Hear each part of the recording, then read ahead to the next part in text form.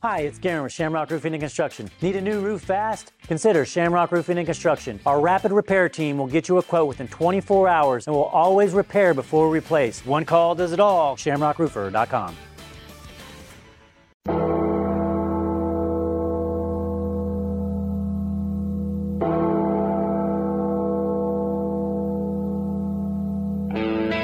You are listening live to the program. Your teams, your town, your program. I told some of my teammates and my coaches, like, if I got a chance in transition, I'm going to launch one. Clark, logo 3. Got it!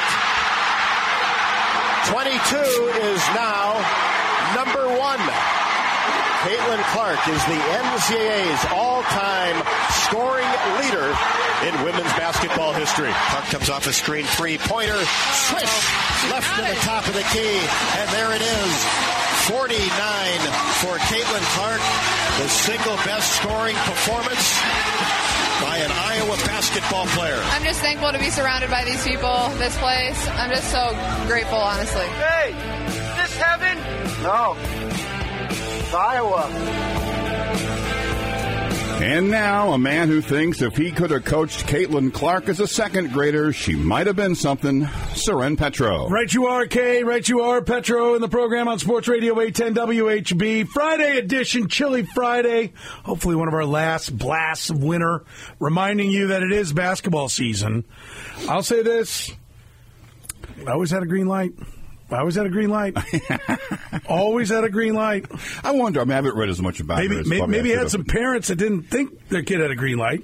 Just imagine how good was she in second grade? As a she was insane. I'm sure that she was like, she's going to be pretty good, I think, at this. Boy, she can really shoot. Yeah, she is flat out awesome. Somebody said, I can't remember, it was somebody famous. I think it was like a baseball or football player.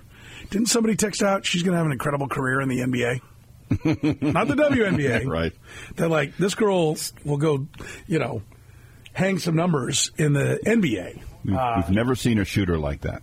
I was out and about, and when she hit the logo 3, there was me and one other guy at the place I was eating that were aware of what was going on. And she hit that, and the guy goes, oh! I love her comment. Everybody else is like, what's going on? What's happening? I love her comment that we played in the open. I told my teammates if I got a chance in transition, I was going to let one fly. Yeah. Logo 3. Launch one. Boom. Logo 3 to set how would we describe official it? NCAA. The unofficial official. Yeah, the official as NCAA's we know, women's record. In this part, she's got about 100 points to go, right? To set the official NCAA Division I record, she has 99 points to pass. Lynette Woodard? No, to pass Pete Maravich. Pete Maravich. But to pass the women's, because Lynette Woodard was NCAA. The NCAA doesn't count because women playing sports were not worth the effort. They were one year to shot. jot down their statistics until 1982. Well, it's partially that, but partially we know. Just basketball as a whole doesn't like to talk about KU basketball. Doesn't get enough coverage. Yeah, poor old KU. Yeah, they don't get enough coverage is what that is. Finally, just getting beat up as always. Yeah, love that one. KU always getting short shrift on the hardwood. Mike, come on. Can we get some attention, please? No, but Lynette Woodard, we recognize... she is still 81 points behind Lynette Woodard. That's the thing. She's catching her. For what you would call the big college or big school record. There's one out there that's a small school. The governing body that governed it when Lynette Woodard played divided things into large school and then just overall. The AIAW overall record, I think you're speaking of, 3,884 by Pearl Moore of Francis Marion. 1976 to 1979, Clark needs 316 points to pass Moore. And she's got a year. She's got a COVID year. And I don't know enough about NIL, and I don't know enough about the WNBA to know if she could make more NIL next year and forego the NBA for another year. WNBA. Excuse me. Unless she is going to push the envelope. Apologies. WNBA, yes. But point is, if she wants, she's got another year of eligibility at Iowa. She could set that number at something that knock on wood, there won't be a reason for another COVID year. And so she could just push that thing beyond anything anybody could ever touch. Yeah. She's going to pass both Woodard and Maravich probably before the regular season is over. She's got 4 games left there. And what is she averaging per game right now? 30. Is it 30? I saw 31. She's only got 4 left in the regular season? Yeah. Okay. And then they got... So let's call it 100. Let's give her 30 a game. Yeah. It's 120. 120. Yep.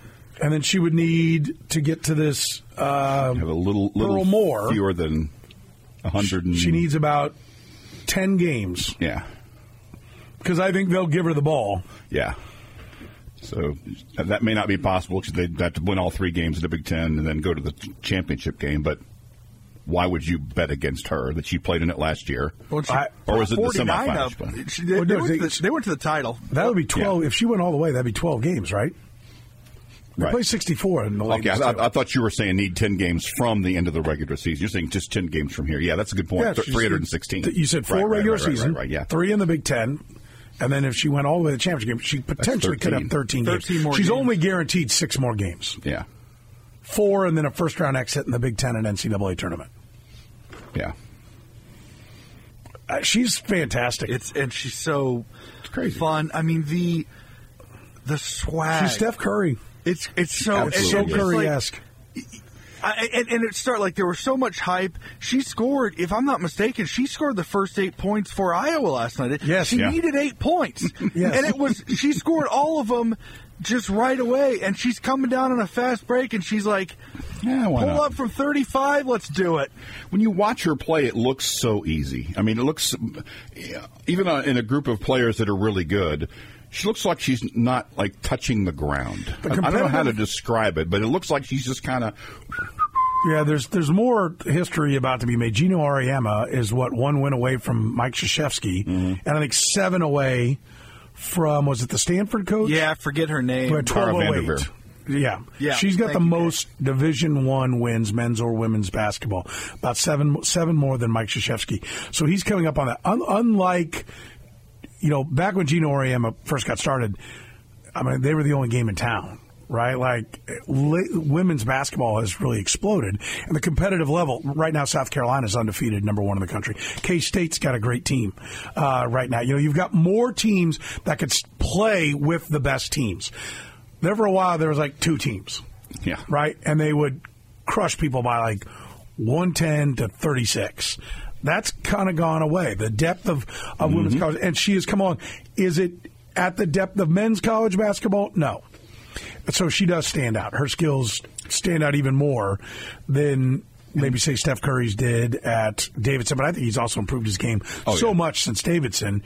But it is a much more, no offense to Lynette Woodard, but high-level women's college basketball is much more competitive now during her era than it was when Lynette Woodard played. And as much as money drives everything in this country, I think people watched Tennessee and Connecticut, and for a time Louisiana Tech had a program, and Texas Tech in the 90s. And I think what you're seeing is other programs going, oh, wait a minute, we can get 8,000, 10,000 in our barn if we get a top shelf women's team. Yeah, let's do it. And the investment came. And I think they owe, as with every sport, they owe the people who came before them. And Gino, Tara Vanderveer, Pat Summitt, what we're seeing now is a result of their work and their push of this sport. Yeah, it is great. I mean, the 3 things you can have as a player, I would think, are, one, she has an amazing set of skills, obviously, the ability to shoot. She has an incredible work ethic. She's works as hard as anybody else. And she has the intellect to understand the game as it's being processed. And each one of those things helps out the other 2. Part of the reason it looks so easy for her and it looks like she's just floating is because there's no wasted movement. Every move she makes is the right one. She goes to the right spot easily, and everything's so efficient. And to be so good at all 3 of those things is why she's the best player the game has ever seen. Yeah, it's incredible. So congratulations to her. As we point out, there are some more records to fall. 81 points away from Lynette Woodard. Pete Maravich, she's 99 points away from Pearl Moore.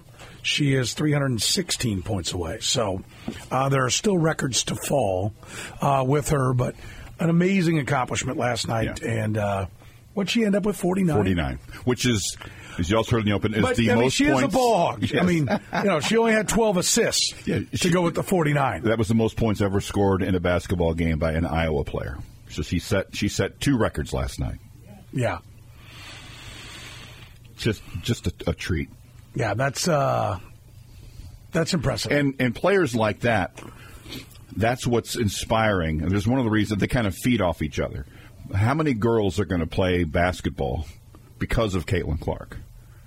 That are going to make the next generation of basketball players even better. I know an outstanding 8th grade point guard that it's not my daughter, by the way. My daughter's the glue type, plays hard, but she quit basketball. Although she's making a comeback. Nice. Yeah, for one game only. But I know a young lady who's 8th grade, and Caitlin Clark's the thing. Man, so you are absolutely right. It does. It inspires many young ladies and beyond, to go out and play. Sorry, and beyond the sports thing, we've all seen the statistics of how much better young girls' lives are if they are interested in sports. They're in all kinds of breakdowns. Getting involved in sports at a young age spawns all kinds of positive impacts down the road. So there are no negatives, just massive positives about this story. Yeah, no, it's a great one. So we'll keep an eye on her and see if she can make her way all the way to hold all these records. It'd be kind of cool if she. What do we decide if she plays all 13 games? Does she have a realistic shot of getting the? Mm-hmm. Oh yeah, all of them for sure. So what she needs about 10 games. At 31 a game, she needs about 10 games. She'll be knocking on the door of the last one, which is Pearl Moore. How about she averages a little less than that, gets 13 games, and breaks it winning a national championship? Be a hell of a story. Yeah. I mean, you'd say it's too perfect to be true. For the game winner and the record from half court. Good! Breaks the all-time record. 50 points in the game, sets some kind of record, wins the national championship. Yeah. I mean, you'd think that's too much of a storybook to be true, but then you watch what the Chiefs have done the last 5 years. You go, maybe not. Yeah. But fantastic stuff. All right. Always, one real quick. Stunning. We all, but I know you guys will agree with this. Anytime something like that happens in our part, it's not Kansas City, but our part of the country, it's nice. Oh, I agree. Not some New York record. It's happening in Iowa. I like that. Was it heaven? Iowa. No. It's Iowa. Home of the left lane cloggers. Mwah. Chef's kiss to your highway. It smells like pigs. If you know, you know. Go ahead and try I-80 out of Des Moines. Give it a shot.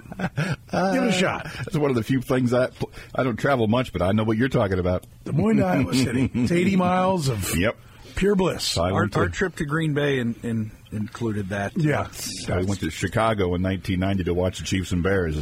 Snow and St. Louis. We're like, let's go through Des Moines. It's got to be faster. Nah, maybe not. Let's take a break. I want to come back. I want to play a little Kyle Shanahan. This is an interview that did not make it on the TV here in Kansas City during the Super Bowl coverage. Quick interview, quick question of Kyle Shanahan. And I bring this up not to run down Kyle Shanahan because I don't think Kyle Shanahan. I believe Kyle Shanahan did not know the overtime rule, as do many. I think this points even more to it.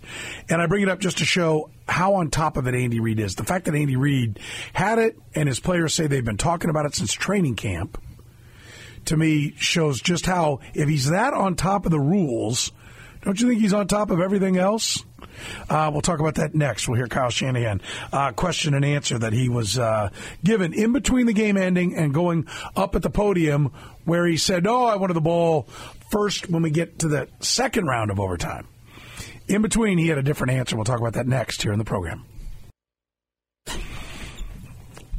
Friday edition of the program rolls on here on Sports Radio 810 WHB. Coming up a little bit later on, we're going to hear from Eric Eager, let the cat out of the bag. Conversation we recorded Wednesday before the parade, planning on playing it, wrapping up on Wednesday. But obviously things went tragically wrong with the parade. Did not get to it then, but good stuff wrapping up the season with Eric Eager, as it always is. We'll hear from Eric Eager coming up in our next segment. So that's coming up. Danny Unleashed with Danny Klinkskill in the 3 o'clock hour. 2-minute drill at 4. Seth Kaiser in the 4 o'clock hour. Didn't get a chance to talk to Seth on Wednesday either. Gotta wrap up the film study. Oh, yeah. What did the tape say? Seth Kaiser tells us. Coming up in the 4 o'clock hour. I'll get you the things you need to know, and Kevin Harlan in the 5. So a lot of Chiefs talk today. One of the things I want to play here is Kyle Shanahan. I think this is of note not to bury Kyle Shanahan, because I'll tell you again, I think a lot of coaches went, holy crap, that's the rule? When the Super Bowl played out the way it did. But I bring it up just to show how on top of it Andy Reid and his staff are. This is an interview with Evan Washburn from CBS. Did not air. You went back and checked. I checked, yes. I don't know not locally, because those things often come at the end. And by the time they got to that point of the part of the schedule or part of the thing, the Chiefs had already, KCTV5 had already broken into local programming, local coverage. Right. So we had broken away from local. Yeah. So maybe this aired nationally everywhere else. Right. But they got Kyle Shanahan before he got to the podium, right? And this is the question's on there, right? Yes. This is the Q&A. Washburn asking Kyle Shanahan a couple of questions immediately following the game. Understanding it's raw, and again, it went into overtime, but is there anything right now that you feel like was the difference down the stretch? I mean, love to score a touchdown there at the end. I could had another chance. Had our opportunity to get him off the field on 4th down. We didn't. Pat's done that a bunch. He does it almost all the time. So it was a hard battle, hard-fought game. Went a lot like we thought it would go. Had our chances there and didn't get it done. All right, couple things.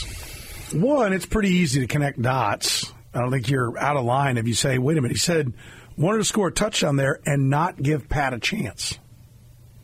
It's pretty easy to say, well, he doesn't know the overtime rules. He thinks in overtime, if they can score a touchdown, Mahomes doesn't get a shot with the ball. He does. We've played numerous auto use check. The fullback saying, I didn't know that. They get the ball even if we score a touchdown. Yep. Right? The Chiefs clearly knew it. They were excited that they lost the coin toss, and the 49ers did exactly what they wanted them to do. And then he adds on, could have gotten him off the field on 4th down. The Chiefs did not convert a 4th down when they went down to tie the field goal. Tie with a field goal in regulation. The only 4th down they converted late in the game was in overtime when they were driving for what ultimately would be the game-winning touchdown with McCole Hardman. I suppose you could say, well, he was saying we wanted to get one more first down in regulation to where we could have run the clock all the way down and not given Pat a chance to come back and tie it. But he says, and score a touchdown. If you were going to, I guess there's a bizarro world where you think you can run it down and on the last snap, you're going to go for a touchdown instead of a field goal? Why, I don't know. Either one would win, and which one's more likely to be converted? A field goal where kickers today are converting at 90% from all distances combined, and somehow you're thinking I'll go for a touchdown at the end of the clock so Patrick Mahomes doesn't have any time. That's a stretch I can't make. We played this. Now, as everybody knows, 99% of the time, we just show up at 1:58, and that's all that we do for this show. That's right. We mail it. Last night, we actually did a little work, and we were talking about this in our text thread last night, and I presented the possibility maybe he was talking about the drive at the end of regulation. But the more I hear it, the more I think, no. I don't think he knew the rules. You if you wanted to be his defense attorney, yeah, you'd make a case that, no, he was talking about finishing in regulation. Then he brought up, yes, later, he didn't do a good job of separating it, but his point and what he meant was, in regulation, I wanted to stall the clock out and not give Pat a chance to go down. And then, we also had a shot to stop him on 4th down. In overtime, we could have got there. That's a stretch I can't make. I would still, I don't think that doesn't get him out of beyond a reasonable doubt. Let's put it that way. Okay. That statement doesn't work at the end of regulation or the end of overtime. Because we just mentioned at the end of regulation, it's a faulty strategy. The only way that Pat gets the ball back, to use his name, is if they score a touchdown. And in overtime, they wouldn't have prevented him from getting the ball because the new rule guarantees him the ball regardless of what the 49ers do. And expand that, Curtis, because I know you talked about this in our pre-show meeting. Go further with that. Talk about the end of regulation. The last year. Yeah. The last year with the Chiefs. Yeah, 3rd and 4 coming out of the 2-minute warning. Everyone that I saw on Twitter, half a dozen people that I know follow football are saying. You're talking about last year's Super Bowl against the Eagles? This year's. This year's situation. When the 49ers come out, they're 3rd and 4. They're thinking, if they get the first down here, it's over. The Chiefs should just let them score on the next play because that's the only way Mahomes gets the ball back. Otherwise, they're going to do what the Chiefs did last year, and that's run the clock down as far as they can and kick the game-winning field goal. And that's what made that play by Trent McDuffie so important. And if the 49ers are smart, they'd hand the ball off, and Christian McCaffrey take a knee at the 1, just like we saw Jerick McKinnon do to burn it down. That's why getting that stop on that 3rd down was critical. Yes.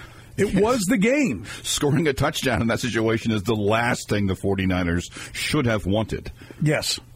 Unless somehow, in some bizarro world, he's going to they're going to bust through the line, take a knee, and then instead of kicking the field goal with 2 seconds on the clock, he's going to quarterback sneak it or fullback dive it or do something for a touchdown instead of taking what is by far the higher percentage play of the field goal. Yes. The point of this is, he wasn't prepared in that one aspect.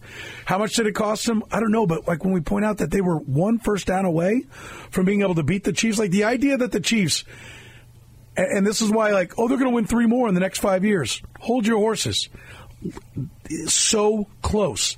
Razor's edge to losing this football game. Now the advantage, but every little advantage you can get is important, and Andy Reid gives them advantage at every turn. Yes, and the one game that's you have the setup, the quarterback and the head coach that allows you, if it's a game that's going to be decided in the last 3 minutes of the game, I want the team in red and gold. Well, and that's why the idea that, they're winning all these close games because the officials are on the take. They're winning all these close games. No, they're winning all these close games because you're right. In that moment, the coach and the quarterback mean so much, and that's where they lap the field. Right? It's going to come down to your quarterback's ability to get first downs, your coach's ability to manage the clock, and Andy Reid and Patrick Mahomes do all of that better than anybody else.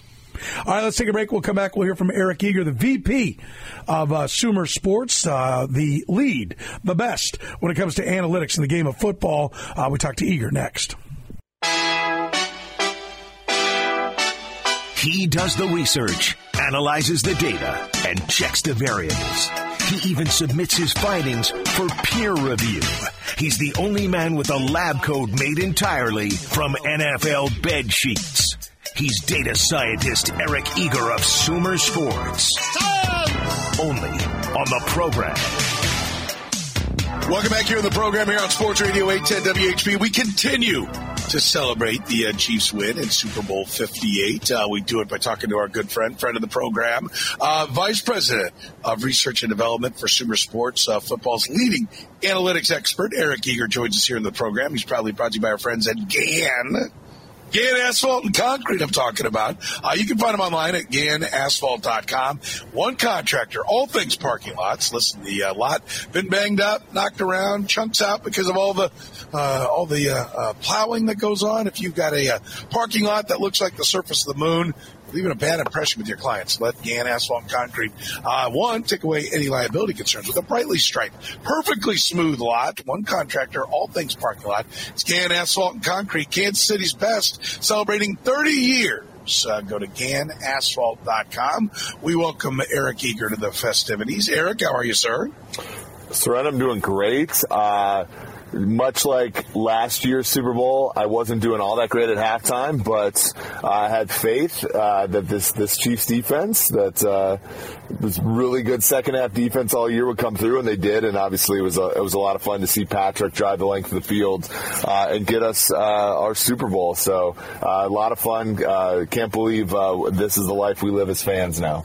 Yeah, it is. 3 Super Bowls in 5 years. You study this game from every possible angle. This is officially a dynasty, right? There's no way to try to say, oh, you got to get to 4 now that they're at 3. This is a dynastic domination of the National Football League right now by this organization. Oh, yeah, and I think the way in which they've won it multiple different ways. Look at, Mahomes being the first quarterback with a cap hit over 14% last year, and then this year he one-ups it. They give him a raise, so he's the most expensive quarterback in the league, the first ever in NFL history to win a Super Bowl under those conditions. Brett Veach basically drafting an entire defense the last 3 years, holding the line on Chris Jones walking back into the facility and then being a huge part of the reason they win the Super Bowl. It was a phenomenal journey here. They won it with Patrick on a rookie deal. They won it with Patrick without a rookie deal. They won it with offense, and they won it with defense. Andy Reid won it with his best stuff. He won it, in my opinion, the other day, maybe without his best game plan. They've done it so many different ways. I think that's a mark of a team that certainly is in the middle of a dynasty. Yeah, the performance by Patrick Mahomes, they're different people. I just got a text from somebody quoting Ryan Clark. Like I said, Patrick Mahomes is the best ever. Where do you sit on that discussion, right? He doesn't have the largest body of work. Tom Brady's got that. But, this stretch run, is this at least the most dominant run that a quarterback has ever had? Has he at least for the last 5 years, 6 years played quarterback at a level higher than anybody else? I think you almost have to say it. Brady obviously is the most accomplished quarterback of all time. I think you can make a case for Joe Montana, given his body of work in the 80s as well. The Montana was kind of the quarterback of the team that had the best chance of three-peating, the Niners in 88 through 90. But Patrick, I think you could make a very good case he's the best quarterback, the quarterback that anybody would take with one game on the line. It's such an impressive performance by him. I said this last in Bold, the Best Chiefs podcast.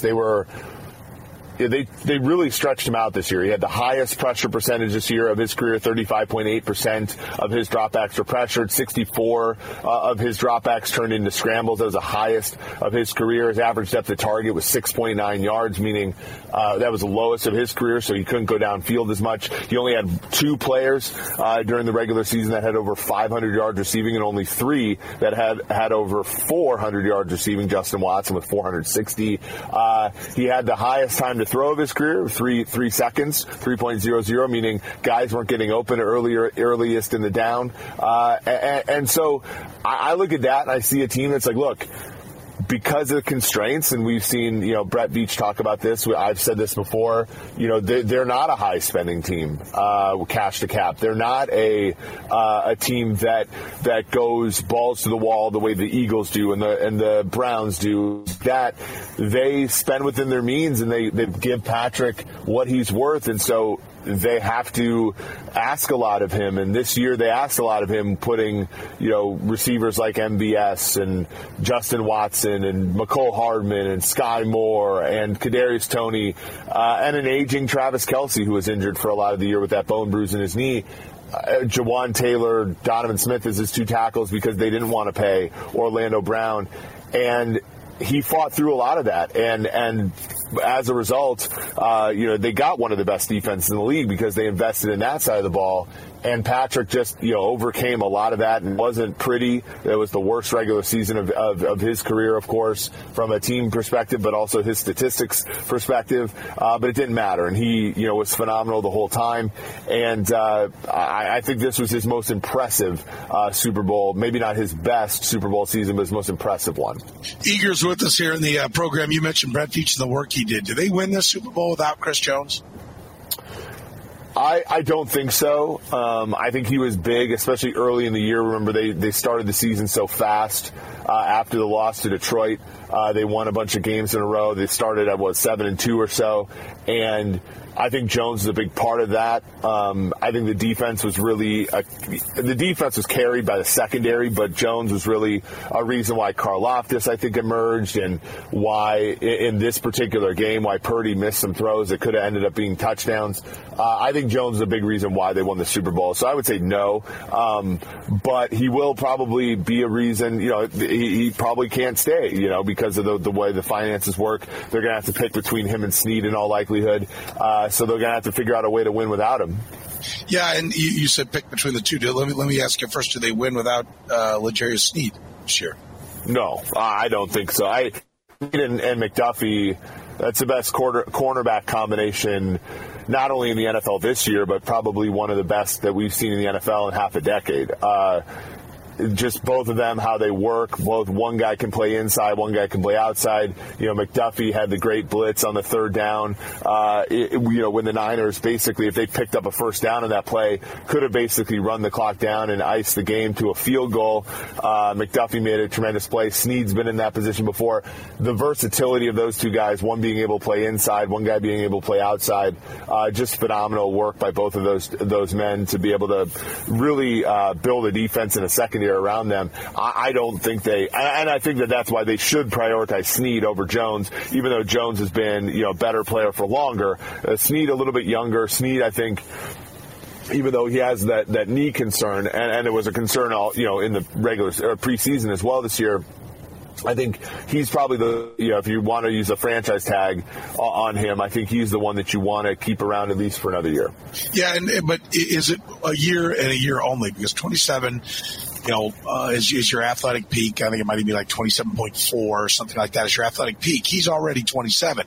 So we begin the downslope of his career. You don't immediately get old and lose all your skills, but second, big bloated corner contracts, for the second contract have not aged well. Is it okay? You consider a franchise tag and keeping him around for one, or would you be in favor of trying to bring the cap number down as much as you can, backloading a deal and writing it out for a full second contract, or is there only one at a time from here on out?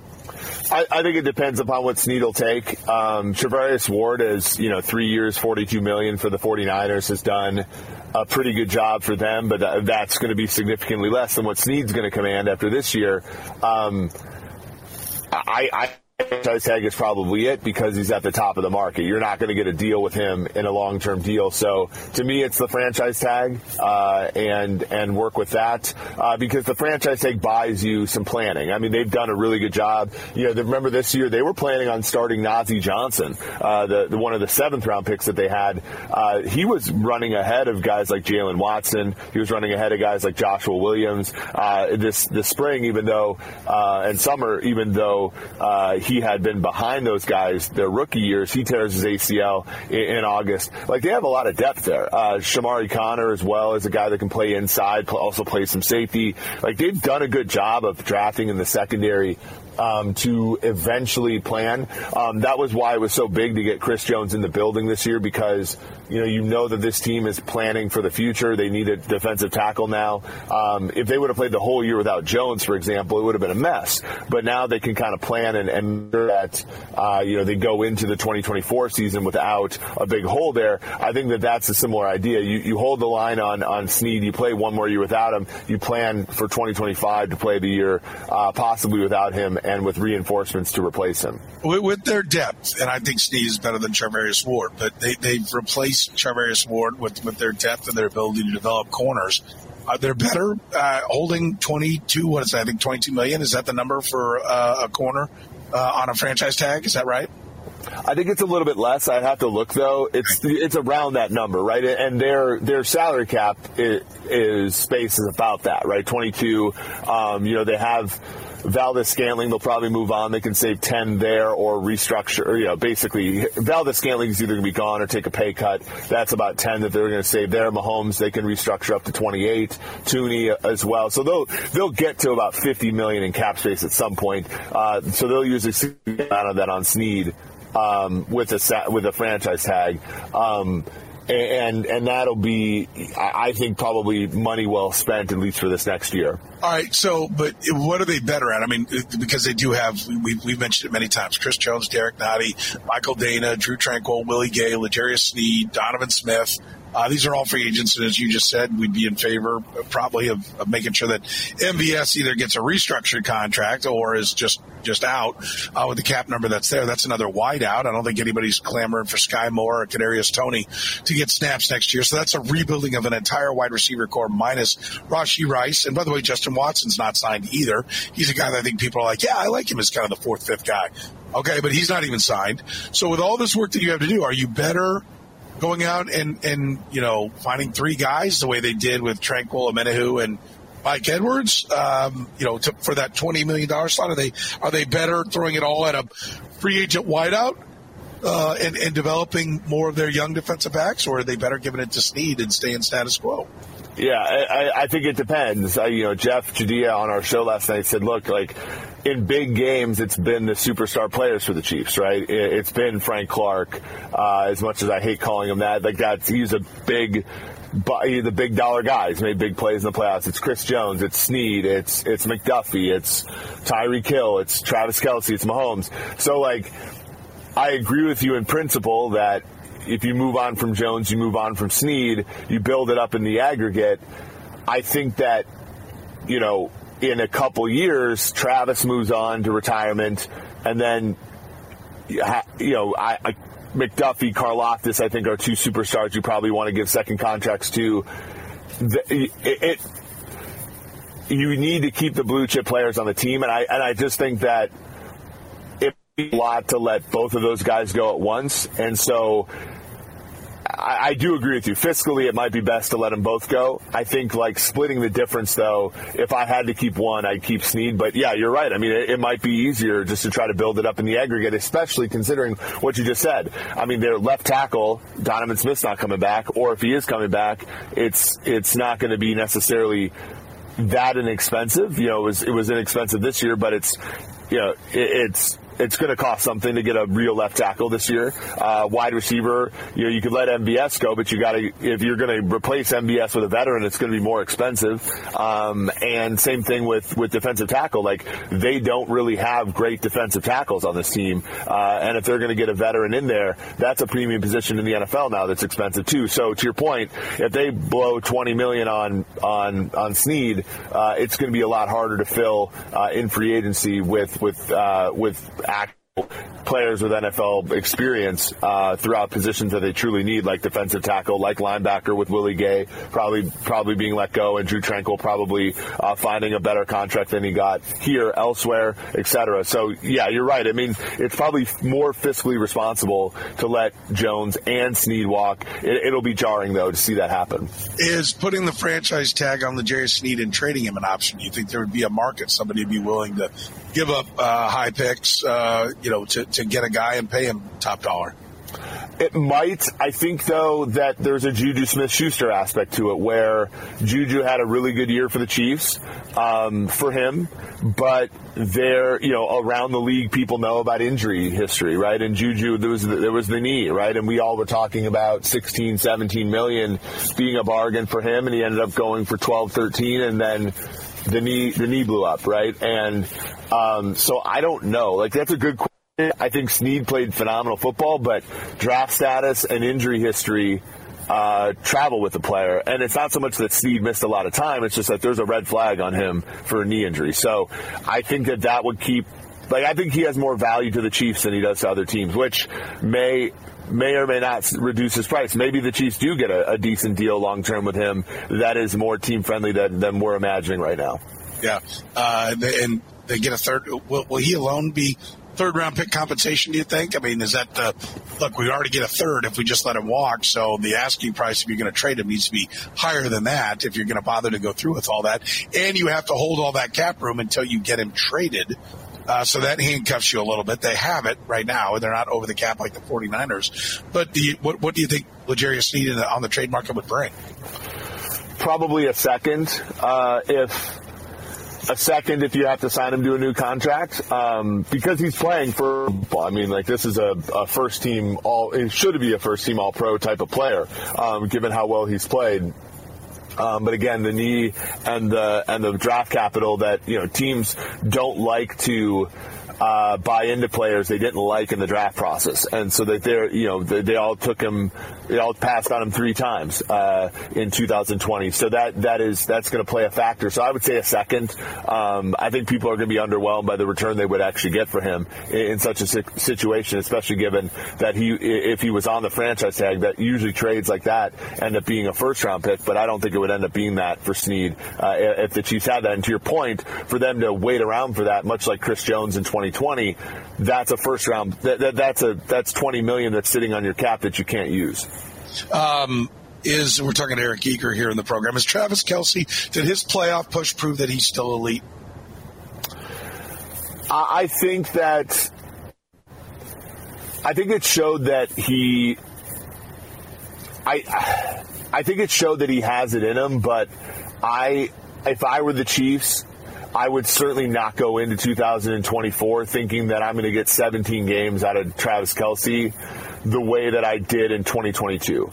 And maybe I'm over-indexing on the injury that happened in Week 1. He sat in Week 18. I thought that was very smart of him. He looked very good in the playoffs. I think having that week off really helped him.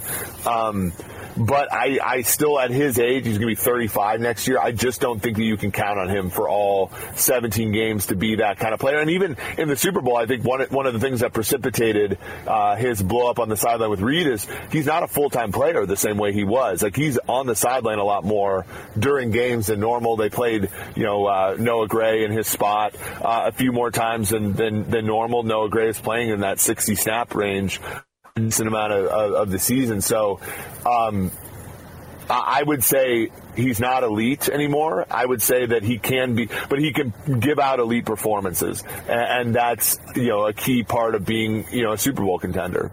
What would be your top priority this offseason? What are you looking for most, knowing what is not signed? What's your top priority? I think that they need to get a defensive tackle that I think they need to get a two-way defensive tackle that is in his mid-20s. That, like, I wouldn't be offended if they used their high pick on a young defensive tackle that was kind of a two-way player to replace Chris Jones. I just think their biggest weakness defensively was, stopping the run, obviously, and then, Chris Jones offered so much as a pass rusher there. They didn't have a ton of depth there. Speaks volumes that Mike Pennell, for 2 Super Bowl runs, was able to come off the street and be their best run stopper in both. They've had a problem there for years. And I just think, like, in the NFL nowadays, if you can stop the run with light boxes because you have a stout nose tackle, I think that's an incredibly important thing to have. Yeah. All right. It's something that, basically you're replacing Chris Jones. So do you see any path that keeps Chris Jones? I just don't. To me, they learned from 2020 when they tried to keep the whole band together, right? And it's just not worth it, right? Like, we talked about this last night. You never win your Super Bowl. And so it's just not worth it to try to go from end to end to try to make sure that you're the best team in the NFL that year. Like, it's always good to stay in the mix, and Patrick Mahomes always keeps you in the mix. I think also the big thing that we need to talk about as Chiefs fans now is Steve Spagnuolo always keeps you in the mix if you give him above a certain amount of talent. And I think keeping Chris Jones around, to me, would be a desperation play to try to get a three-peat, which if they do that, they just have to be upfront about it. But I just don't think that would be smart. Chris Jones has been a phenomenal Chief, an amazing player for them. But I think that the time is up, and they very much played this season out as kind of a marriage of convenience, and both got what they needed out of it. And I think that it's time for Chris to go get the money he deserves, but the Chiefs I don't think can be the team that doles out that money. Do you think there's any chance T. Higgins or a Michael Pittman is out there in free agency, that there is a number one wideout that the Chiefs can get, or are those guys going to be gobbled back up by their own teams? I don't think that those players become available this year. I think the franchise tag is a perfect end for Higgins. I think Pittman gets paid by the Colts. But if they're available, that's exactly the kind of player the Chiefs have been shown to go after, right? They've gone after Jawan Taylor. They've gone after Joe Thuney before. At a position of need, they have been very voracious in free agency with those kind of positions before. Yeah, I'll tell you a guy that I think is going to be high on their list just because I don't think he brings the top dollar, but he's the age that they want, and I think the team he's leaving can't afford him, and that's Gabe Davis, who's not even 25 years old. They love young free agents, and, I don't think Gabe Davis comes in here and lights the world up, but Gabe Davis could at least come in and be Sammy Watkins for Rashee Rice, couldn't he? Yes, I think that the only and Davis does a better job of this than his size would indicate, but they have never been a big body wide receiver team. Even Rashee Rice, who coming out of SMU was thought of as kind of a contested catch merchant, right? Everybody talked about that, and hey, this is kind of the DeAndre Hopkins that everybody wanted that they didn't get. They turned Rashee Rice into a yak guy, which is really interesting in this offense, a get-open yak guy. Davis is much like when he was at UCF, he ran 9 routes basically every single possession. He went up and got the football.